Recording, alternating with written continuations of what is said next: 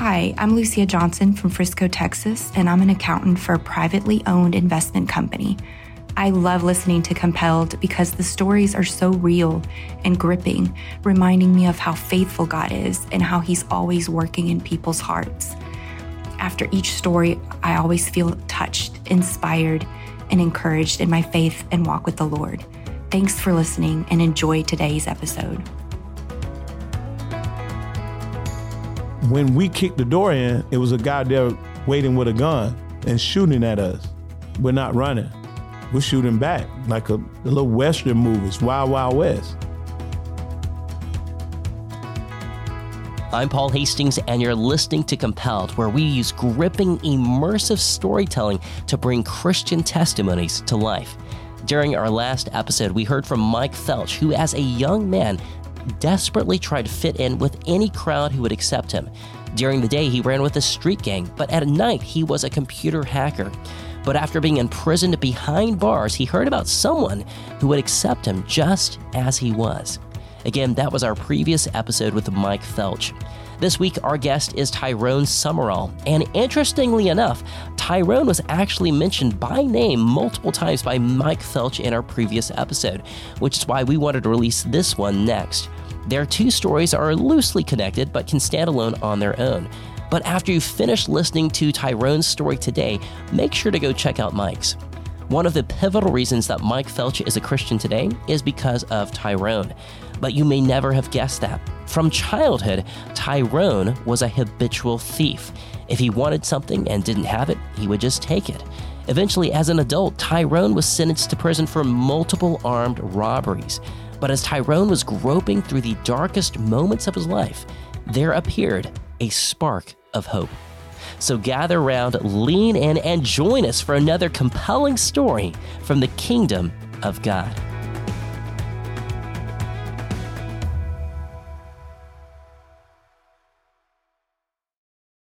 Tyrone and I sat down in a suburb close to Orlando, Florida.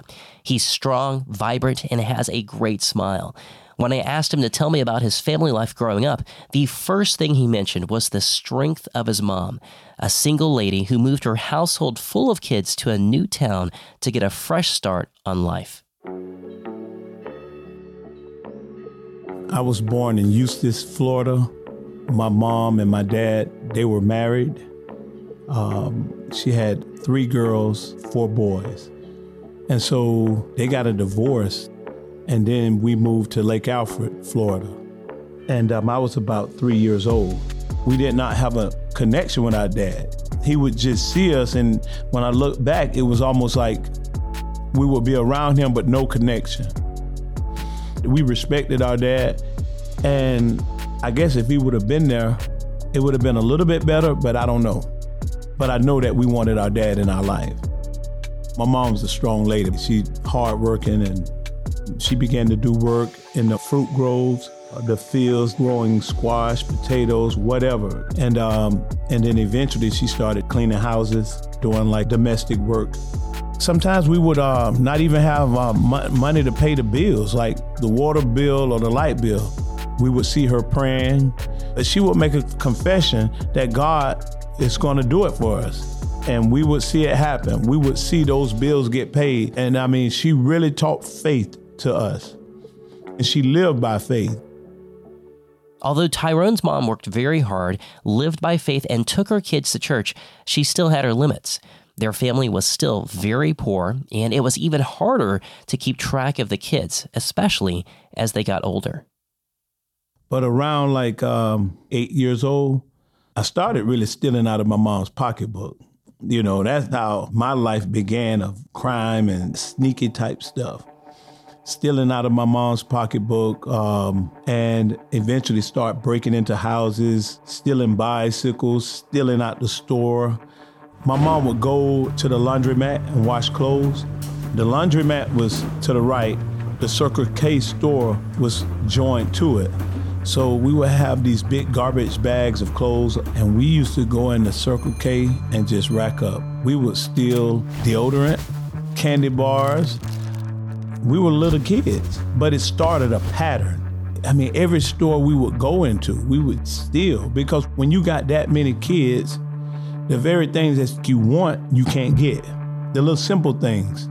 The mom is already exhausted because too many kids, one parent home. So in our minds, yeah, I want that and I want it now. As a little kid, we're not gonna get it, so we're gonna take it.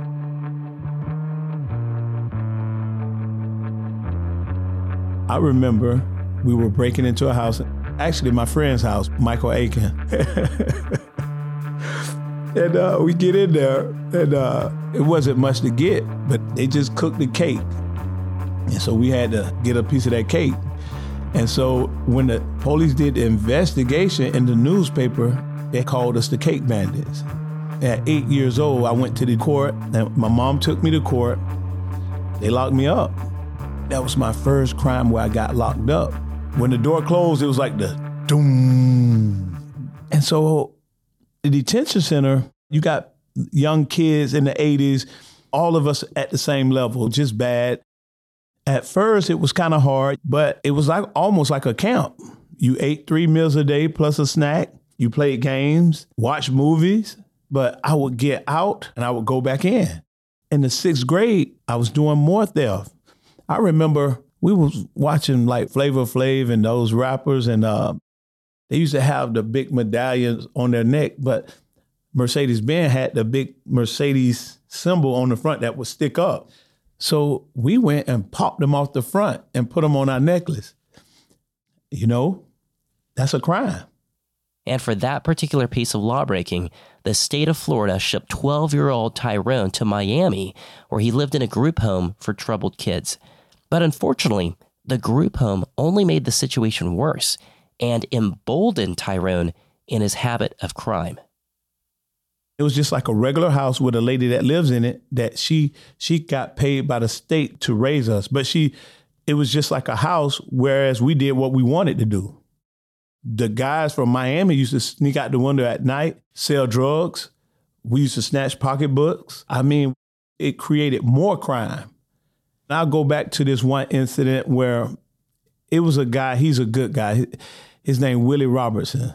He was like the neighborhood snitch, but he was the neighborhood good guy. We were the neighborhood bad guys. He would tell us, hey, y'all stop doing that crime, stop. And he would tell us right, but we weren't receiving it right. So we said, okay, since you want to tell everything, we got something for you. So he had a brand new Z24, and it was red and it was nice. So we took a gallon of white paint and we painted his whole car. So the only way we got caught, we had paint dripping back to our house. So, when the people of Polk County, they don't label us as Tyrone Summerall. They'll say the Summerall boys. Because when we were younger, we were the only ones in that area getting in trouble the way we were getting in trouble. All of us did it together. And it was a macho-ness about us. We walked around like a lion walking and knowing he's what he is. I'm walking like that, and I know I got it, and you know I got it. That's how we walked. The Lord, he would smoke weed and hang out. Haywood was more like a fisherman, and he would make moves a little bit, but not like me and Teddy, my younger brother. Us two together, we made it happen. It's the little petty stuff that eventually led to big stuff. I remember one time we were at the probation office and going to get checked in. My mom was in the probation office. We stole a gun out of the guy's car. Let us get that. You know, we did not care. We were 12, 13 years old. I get out of one juvenile program, I'm going to steal something or take something, fight somebody, and go right back. That was the cycle. I have been to that group home in Miami. I went to Jacksonville Start Center. I went to the Start program, like a 28-day camping program. I went to a program called Florida Environmental Institute. They had roaches in your food, and I didn't want to live out in the woods. And I ran away from there. And then I went to St. Pete Halfway House, and it was some more that I went to. And from 12 to 15, I almost spent all of those years locked up. Growing up in the detention center, it builds your mindset to truly be the toughest guy, because you're in there with guys that's trying to size you up And it's like the animal kingdom. Who's the biggest male? Who's the strongest male? And when rejected or offended, all I know how to do is fight or be confrontational. And it's like, even when I went to Miami, when I went down there, my mom had bought me some clothes, but definitely my clothes didn't match their clothes. It was of the lesser sort. So the guys were picking at me. And then I punched this guy right in his face in the classroom, and his tooth came through his jaw. Tyrone was surprised, as were his classmates. The years growing up amongst tough kids in programs and detention centers had made him strong. By age 17, Tyrone hadn't slowed down stealing things, but at least he hadn't been caught in a while, so he was actually able to attend a regular high school as a junior and join the wrestling team. We won a state championship in 1992. I weighed 183 pounds and I wrestled 220. I had to drink 2 pounds of water to make weight. So I took third in state my first year and only wrestled half the season.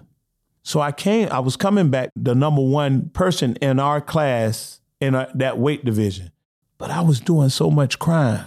I mean, we were snatching pocketbooks. We were breaking into houses. We were stealing stereos out of people's cars. Anything to we weren't doing it. We were doing it to make money. But eventually it caught up with me. We broke into a car lot, and then my friend, he asked for a ride to go to his girlfriend, and he beat on his girlfriend. And by me being there, I got charged with that crime. So I get sentenced to 5.5 years, 2 years probation. And I went to prison my 12th grade year. So I could not enjoy the benefits of being a number one guy in wrestling. This was the first time that Tyrone had been charged as an adult, and suddenly things felt very real. Instead of being locked up with other juveniles for a limited time, he was now facing years behind bars. In prison, I had a lot of confrontation with these guys out of Miami. At that point, when you push me, I don't know how to back down. They had to ship us all because I wasn't going to back down. And so I went from Indian River prison, a juvenile prison, to an adult prison, Hardy Correctional. And once I got there, I realized that, man, I had a lot of potential that I wasted on crime. I didn't want to be in no more trouble. I didn't. And so my thing was education.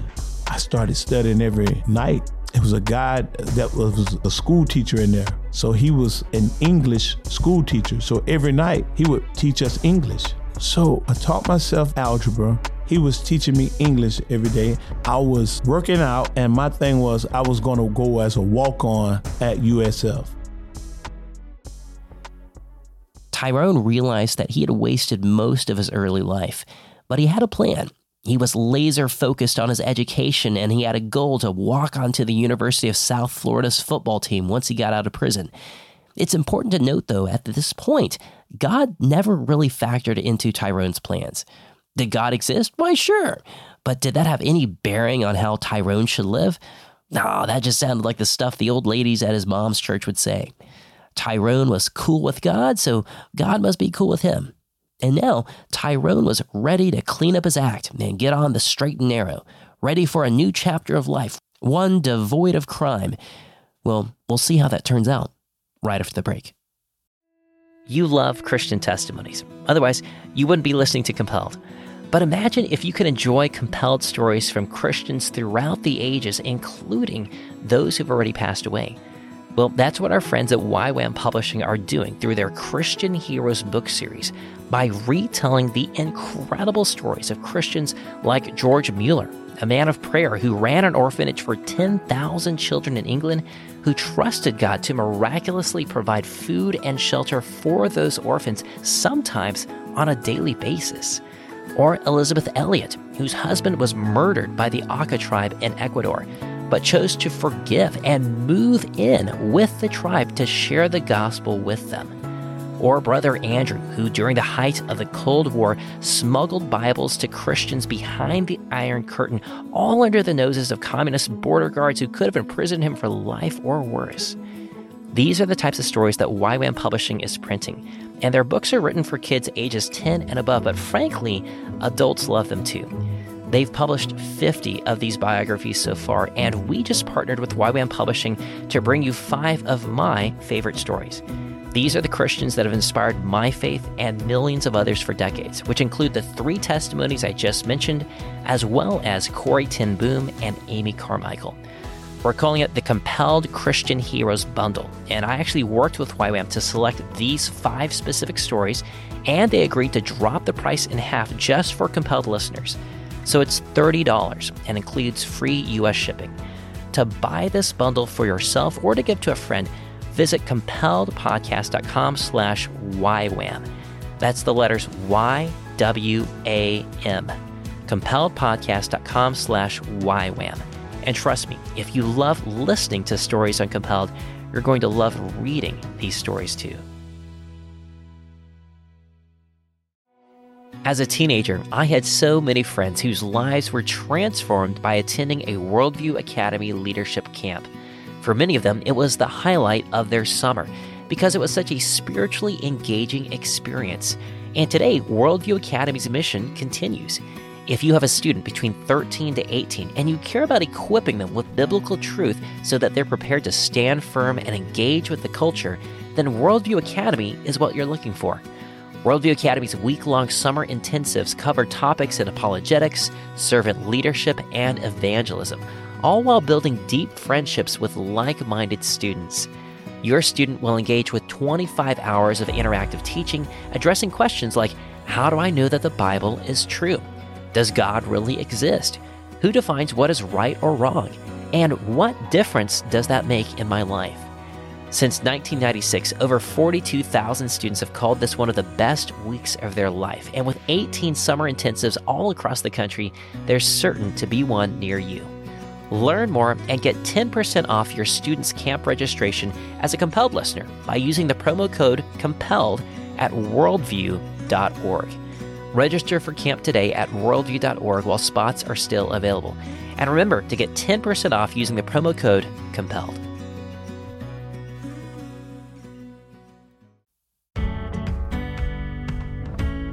Welcome back to Compelled.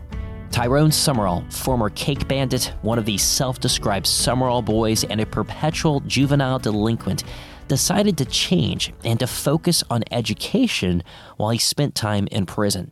After 3 years into serving his sentence, Tyrone made parole.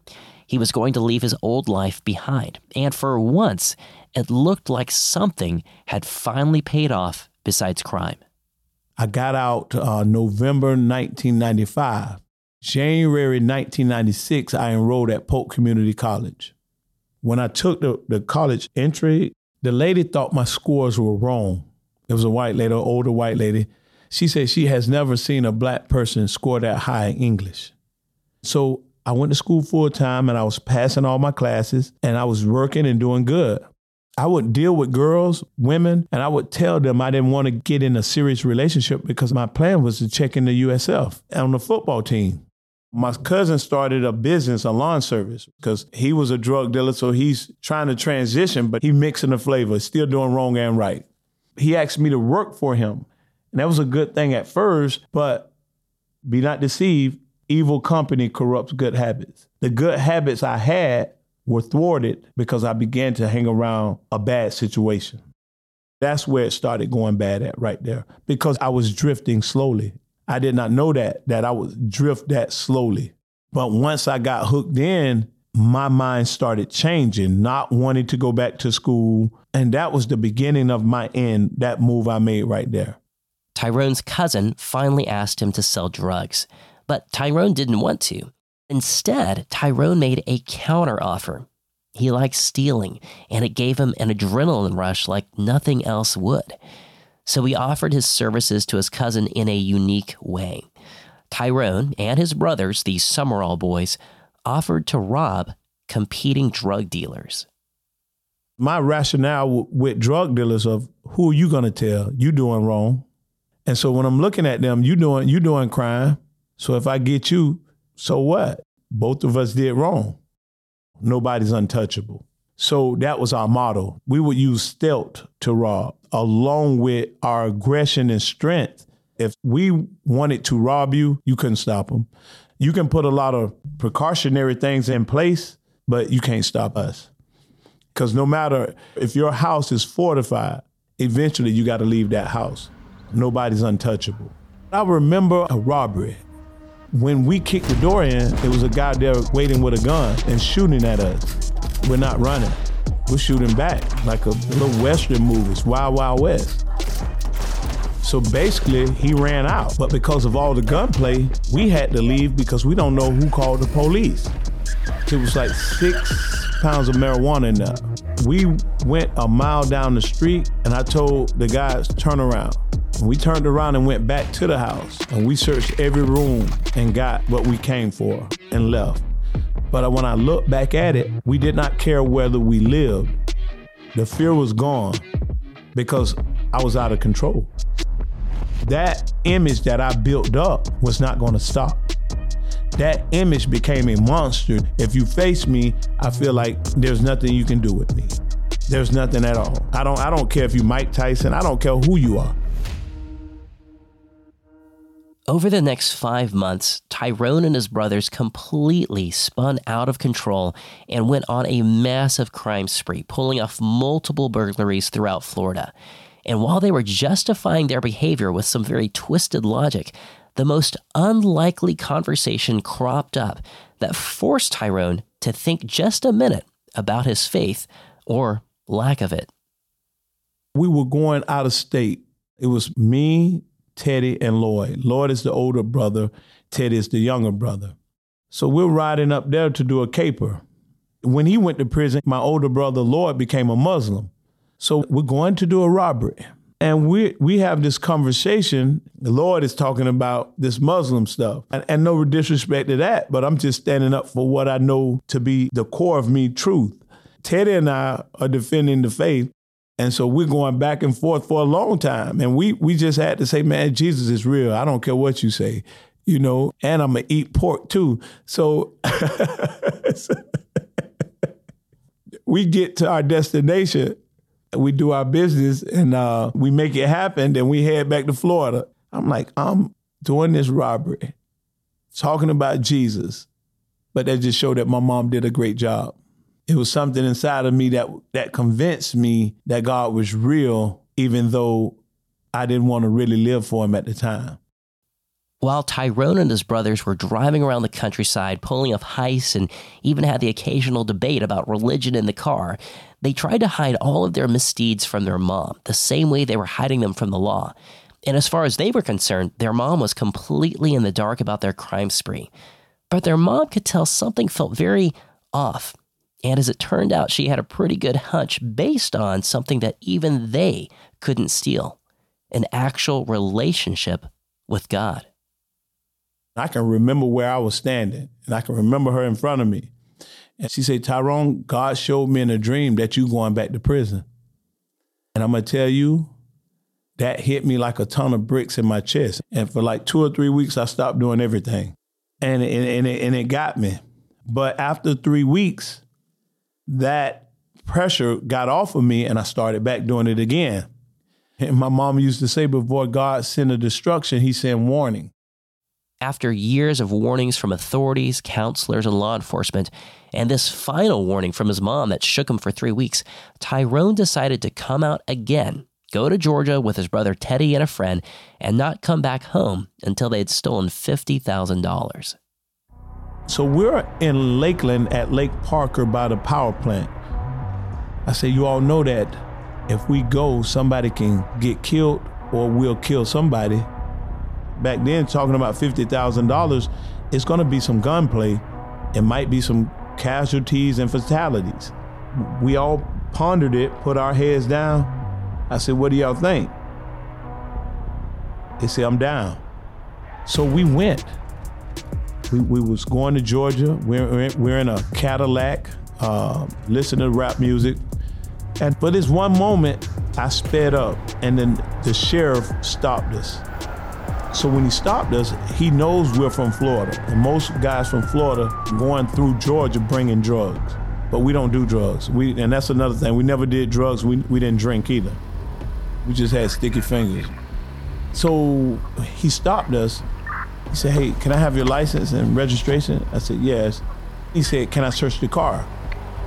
And I tried to play him. I said, yeah, you can search the car. By me saying yes, in my mind, he may not want to search it because I offered it to him.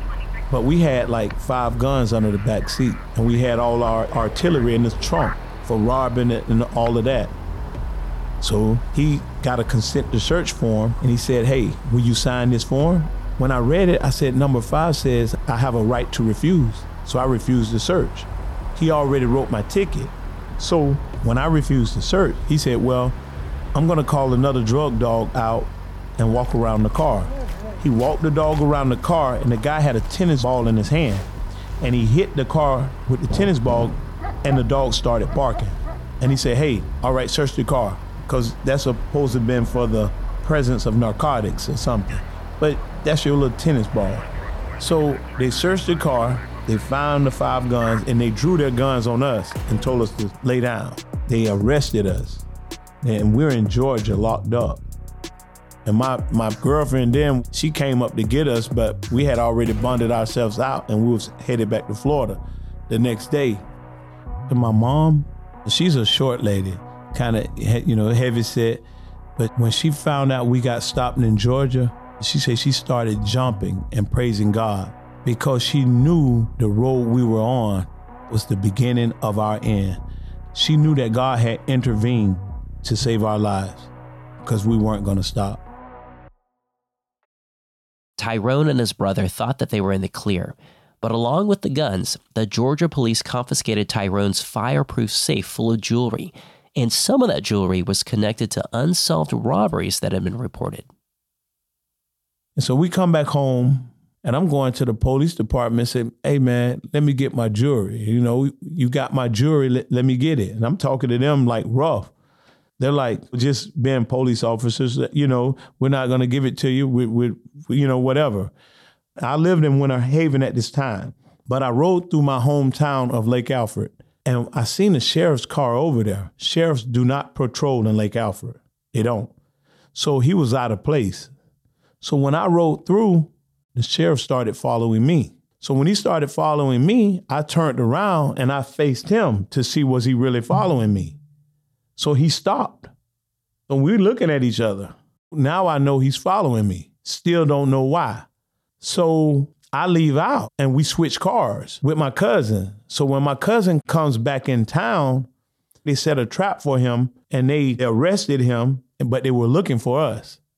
And so my mom called me and she said, Tyrone, where you at? I said, I'm in Winter Haven. She said, Tyrone, it's so many police is over here. She said, the FBI, everybody, they're over here. And I'm still thinking, what did we do? What did we do? Where I lived, they had that under surveillance with cops around there. They had where my mom lived at the same spot.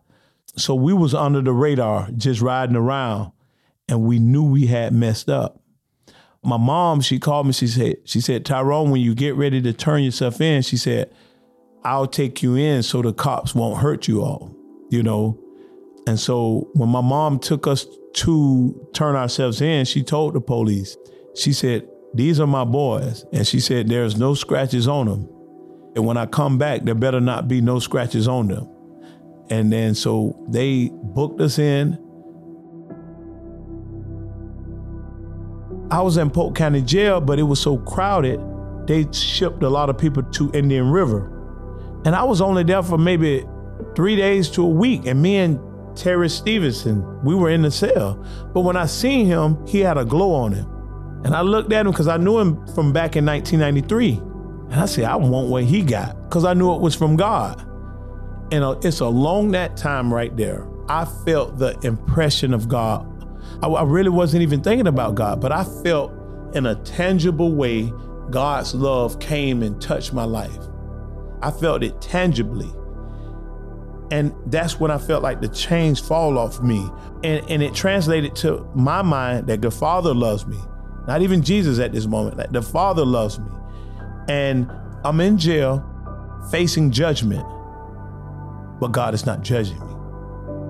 God is a God of judgment, But when God reached out to me, he didn't show me he's the God of judgment. He came to show me he's a God of love. That's what I needed, a God of love. And that's why the chains of bondage, of that addiction to stealing and robbing and crime and hate and covetousness, it fell off of me. I felt like when I walked, I was walking out of a jail cell. I really felt that. Something was happening, a stirring in his heart, and in such a strange place. Tyrone had been incarcerated before, plenty of times as a kid and young adult, and the 3 years in prison before he could finish high school. But never before had Tyrone cared about a faith in Jesus. And yet now, he suddenly did. And then God did another thing. Tyrone was suddenly transferred to a faith-based dorm in the prison. And what he learned about the calling that Jesus places on our lives to lay down our selfish ambition and desires and instead seek God's kingdom was mind-blowing. The King of the universe cared about Tyrone personally, robberies and all, and had sent his only son to die for Tyrone and suffer the eternal punishment that Tyrone deserved. And best of all, the forgiveness of Tyrone's sins was a free gift and not something that could be stolen away. That was some good news. His time in the faith dorm was a short stay, but Tyrone would never be the same again. He was truly a new creation. And Tyrone's newfound faith in Jesus was tested almost immediately when he was transferred back to Polk County Jail. And so when I got back to Polk County, the guys from Lakeland, they jumped me. But I fought like 5 guys in there. And they got the best of me because it was 5 of them, but I wanted revenge. Only for a moment, because God is touching my life. So my brother Teddy was in another cell. He said, "Hey, man, you want me to execute this guy?" And I said, "No, man." I said, "Man, let it ride. And so he didn't touch him. It was this one guy in there reading the Bible, older black man. And I would do workouts like pull-ups, push-ups in the jail cell. And I said to him, I remember this. I said, "Man, I'm working on my body, but I need to start reading the Bible." And then that became almost 1 or 2 days a week, 2 or 3 days a week, to every day. I began to read the Bible every day. And the same guy that started teaching me the Bible, his name's James Hubbard. He did a great job. But when he left, everybody's coming down to the cell, my cell, to have Bible study. We used to have Bible study like right after we eat. So I had the sheet over my head and I was pretending like I was asleep. Because I knew they was going to ask me to do it, but I was trying to hide and pretend like I'm asleep. So they say, "Tyrone, wake up. We got to have Bible study." So I got up and started teaching. And that lasted, every day we began to teach the Bible. I don't know much, but as I began to teach, God began to help me, But now I'm facing serious time. And in case you were curious, during this time leading the Bible study is when Tyrone first crossed paths with Mike Felch and began playing a role in Mike's walk with Christ. And again, to hear that full story, check out Mike Felch's episode from 2 weeks ago. But as Tyrone alluded to just now, the serious time he was facing was potentially decades in prison. Tyrone was trusting that God would work in his own way, and he did, but it wasn't quite what he expected at first. That story, right after the break. Have you ever wondered why traditional math curriculums seem like they have a one-size-fits-all approach? Well, that's because they do. The curriculum writers are making assumptions about how quickly your child is progressing, even if your child is actually struggling with a concept, which, if left unchecked, can become a major hurdle to learning and hurt their confidence. That's one of the reasons why CTC Math exists. It's an adaptive online approach that automatically changes depending on your child's unique learning needs. By adapting to your student's pace, learning becomes not only more effective, but also more enjoyable. Can you imagine? No more tears about fractions. The interactive questions change in difficulty based on how your child is progressing, ensuring that they're challenged at the level that's right for them. Not too hard, not too easy. It's just like having a math tutor who knows exactly what they need when they need it. And as a parent, you'll love the detailed reports. You'll get to see their progress in real time and celebrate their victories and understand their challenges. Ready to give your child's math education a major boost? Just visit ctcmath.com and sign up for a free trial and experience firsthand how personalized learning can transform your child's approach to math. Again, that's ctcmath.com. If you like to stay up to date with current events, then you'll especially appreciate another podcast I enjoy called The World and Everything in It. It's a daily news program about 30 minutes long, delivered every weekday morning by Christian journalists from around the world. And they aren't just rehashing the current headlines. They're actually doing investigative, boots-on-the-ground journalism while providing biblical, cultural analysis. I started listening to their show about 5 years ago when we first launched Compelled. And since then, they've become one of my go-to sources for understanding current events from a biblical perspective. But they pull no punches. In fact, they tell the facts just as they are, even when it requires sharing uncomfortable truths. Maybe that's why they're one of Apple Podcast's top 100 news programs. Join me and thousands of other Christians from around the world who listen to The World and Everything in It. Just search for The World and Everything in It in your podcast app or visit wng.org.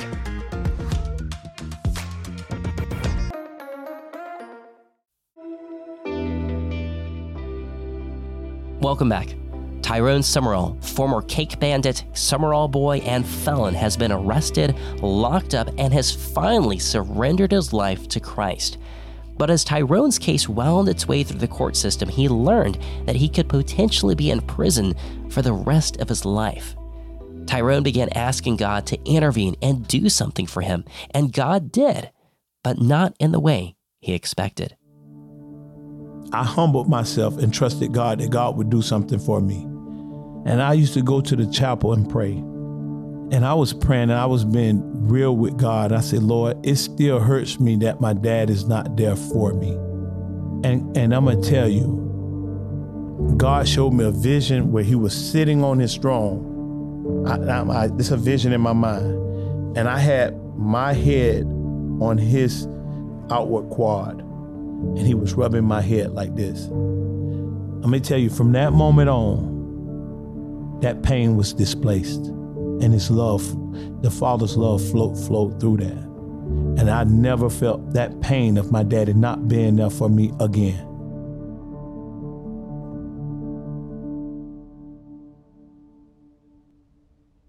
Reading the Bible, I read the children of Israel. They would disobey God, serve other gods. They would get into captivity and they would cry out to God and God would deliver them.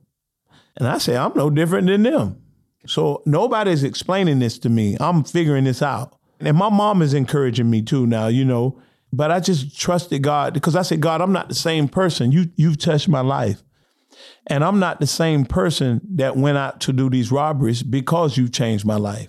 And say, Lord, I trust you to deliver me. There was a deliverance that had to take place inside of me before God will bring deliverance to the prison itself, me getting out of prison. Because if God did not change me from the inside, if I did get out, I'll come right back. I remember reading 2 Chronicles, the 16th chapter, about King Asa, and he was about to hire another king to help him out. And God got offended because God was the one that helped him out. And I was going to hire a lawyer. But after reading 2 Chronicles, the 16th chapter, I realized that I would be doing the same thing if I paid a lawyer rather than wholeheartedly trusting God, because I was already going to have a public defender. So God convicted my heart. I did not hire a lawyer. I just trusted God. I just started beginning to get thirsty for God. And I wanted God to speak to me, to my situation. Help me, Lord. We were in an open bay dorm, like barracks, like open bay. We had bunk beds all the way around. I used to get on my knees every night and pray. I would get in my corner. That's the only way I could pray. But outside, I worked in the swill room where they had all the junk food in the trash can they used to feed to the pigs. I used to go in there and pray. I used to go in the rec yard and pray.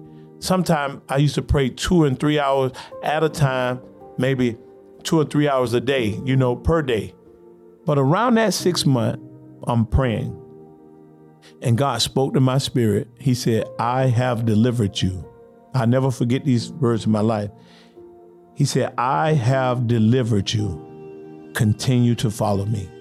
And then I seen a vision of a spirit, I would call a spirit. It looks like Predator with his mask off, and we were face to face, and I was not scared. A month later, my case got overturned, and I came home.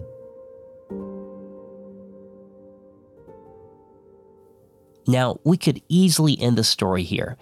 Tyrone had found God. God had delivered him from his addiction to stealing and from prison, and Tyrone was going home. But for many people who get out of prison, that's not the end of the journey. In reality, sin creates baggage, and baggage carries a lot of guilt and shame. And in Tyrone's case, he had a lot of it, and he would need God's help dealing with it.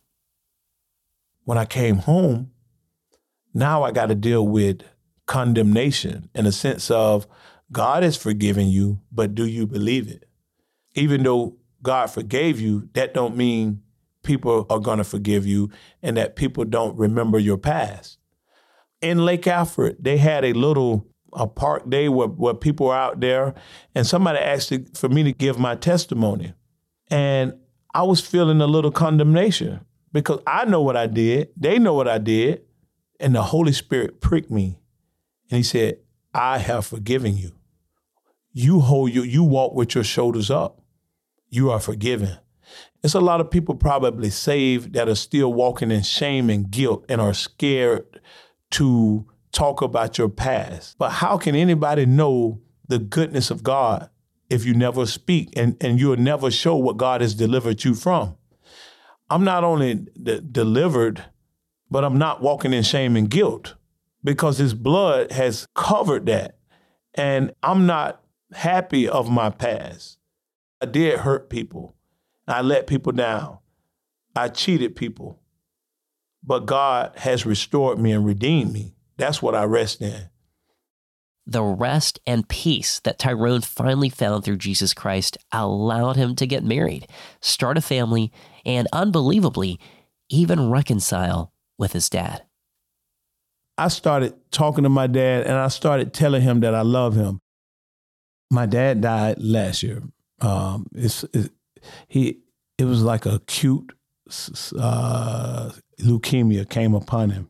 He was a truck driver for like 60 years. So he died last year. And at his funeral, I said something like, my dad wasn't there for me, but me and my dad was cool. I said, if you hear judgment, you're hearing wrong.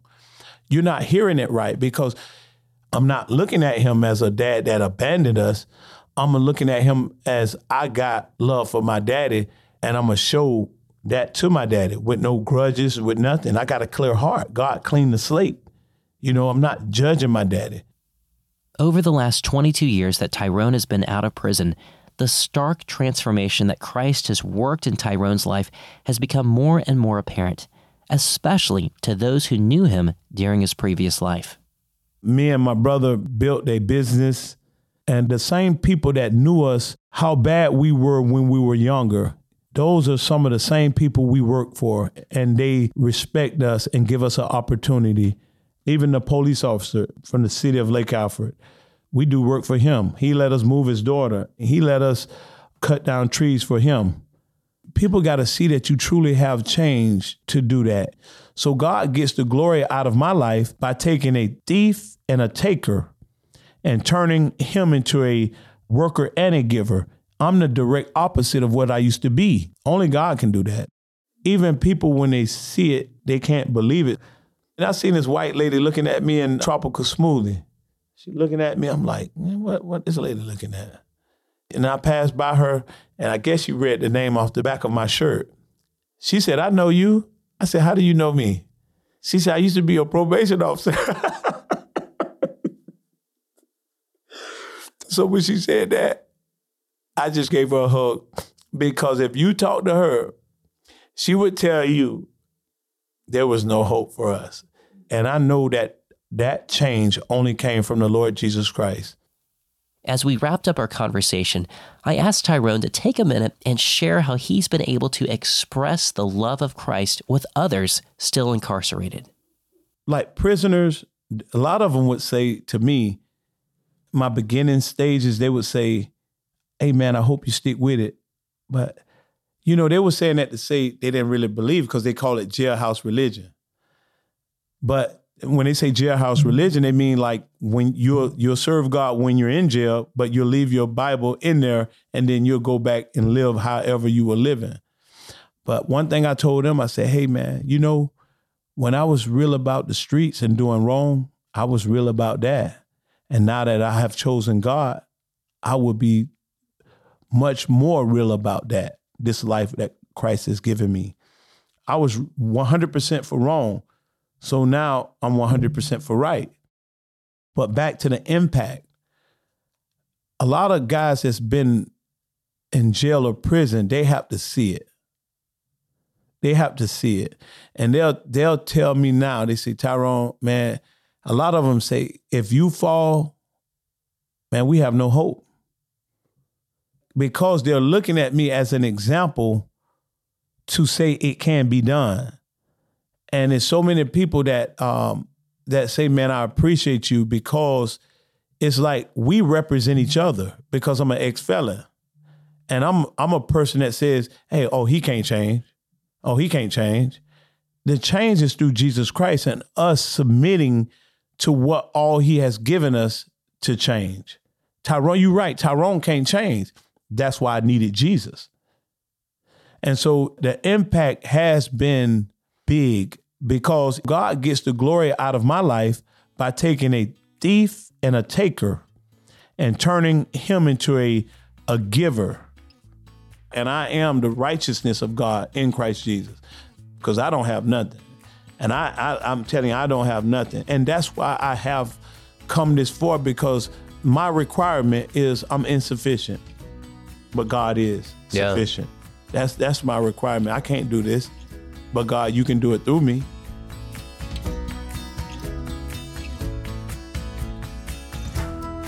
Just the other night, I was reading the story of Zacchaeus, the short tax collector from Luke chapter 19 with my kids. At the end of the story, Jesus makes the pronouncement, "For the Son of Man came to seek and to save the lost." And man, doesn't that describe Tyrone? He was so blind to his own sin that he would defend the existence of Jesus and then commit a robbery the very same day and think nothing of it. But God is gracious to all. And Tyrone is living proof that no one is beyond the reach of Christ. If you know someone who should hear this episode, please take a minute and share it with them. And if you'd like to see some behind-the-scenes photos of Tyrone growing up, or watch a short video clip that a local TV station made about Tyrone, then visit our website, compelledpodcast.com, and pull up the show notes for this episode. Today's episode was edited by Will Jackson, story editing by Rob Vischer, sound engineering by Zach Feller, and our associate producer is my wonderful wife, Sarah Hastings. Stay tuned for a sneak peek from our next episode.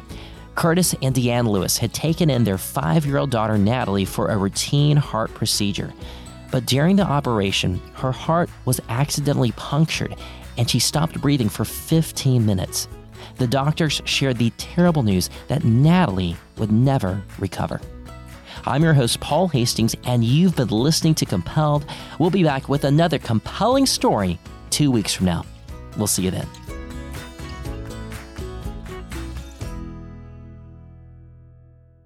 I just said, what happened? And he said, something went wrong in your daughter's procedure. We need to get you inside. And I feel like I probably finally just yelled, like, is my daughter alive? And he said, at this moment, she's still alive. One last thing before I go. If you'd like to meet up this year in 2024, I will actually be on the road for a few events, either speaking or exhibiting at some conferences.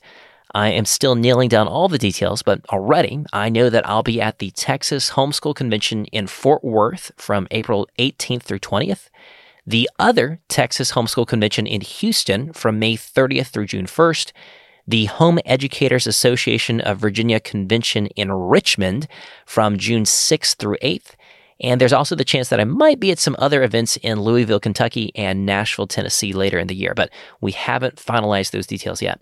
If you live near any of those locations, then I'd love to meet you. You can also see our latest up-to-date calendar of events at our website, compelledpodcast.com/events. And I hope to see you there.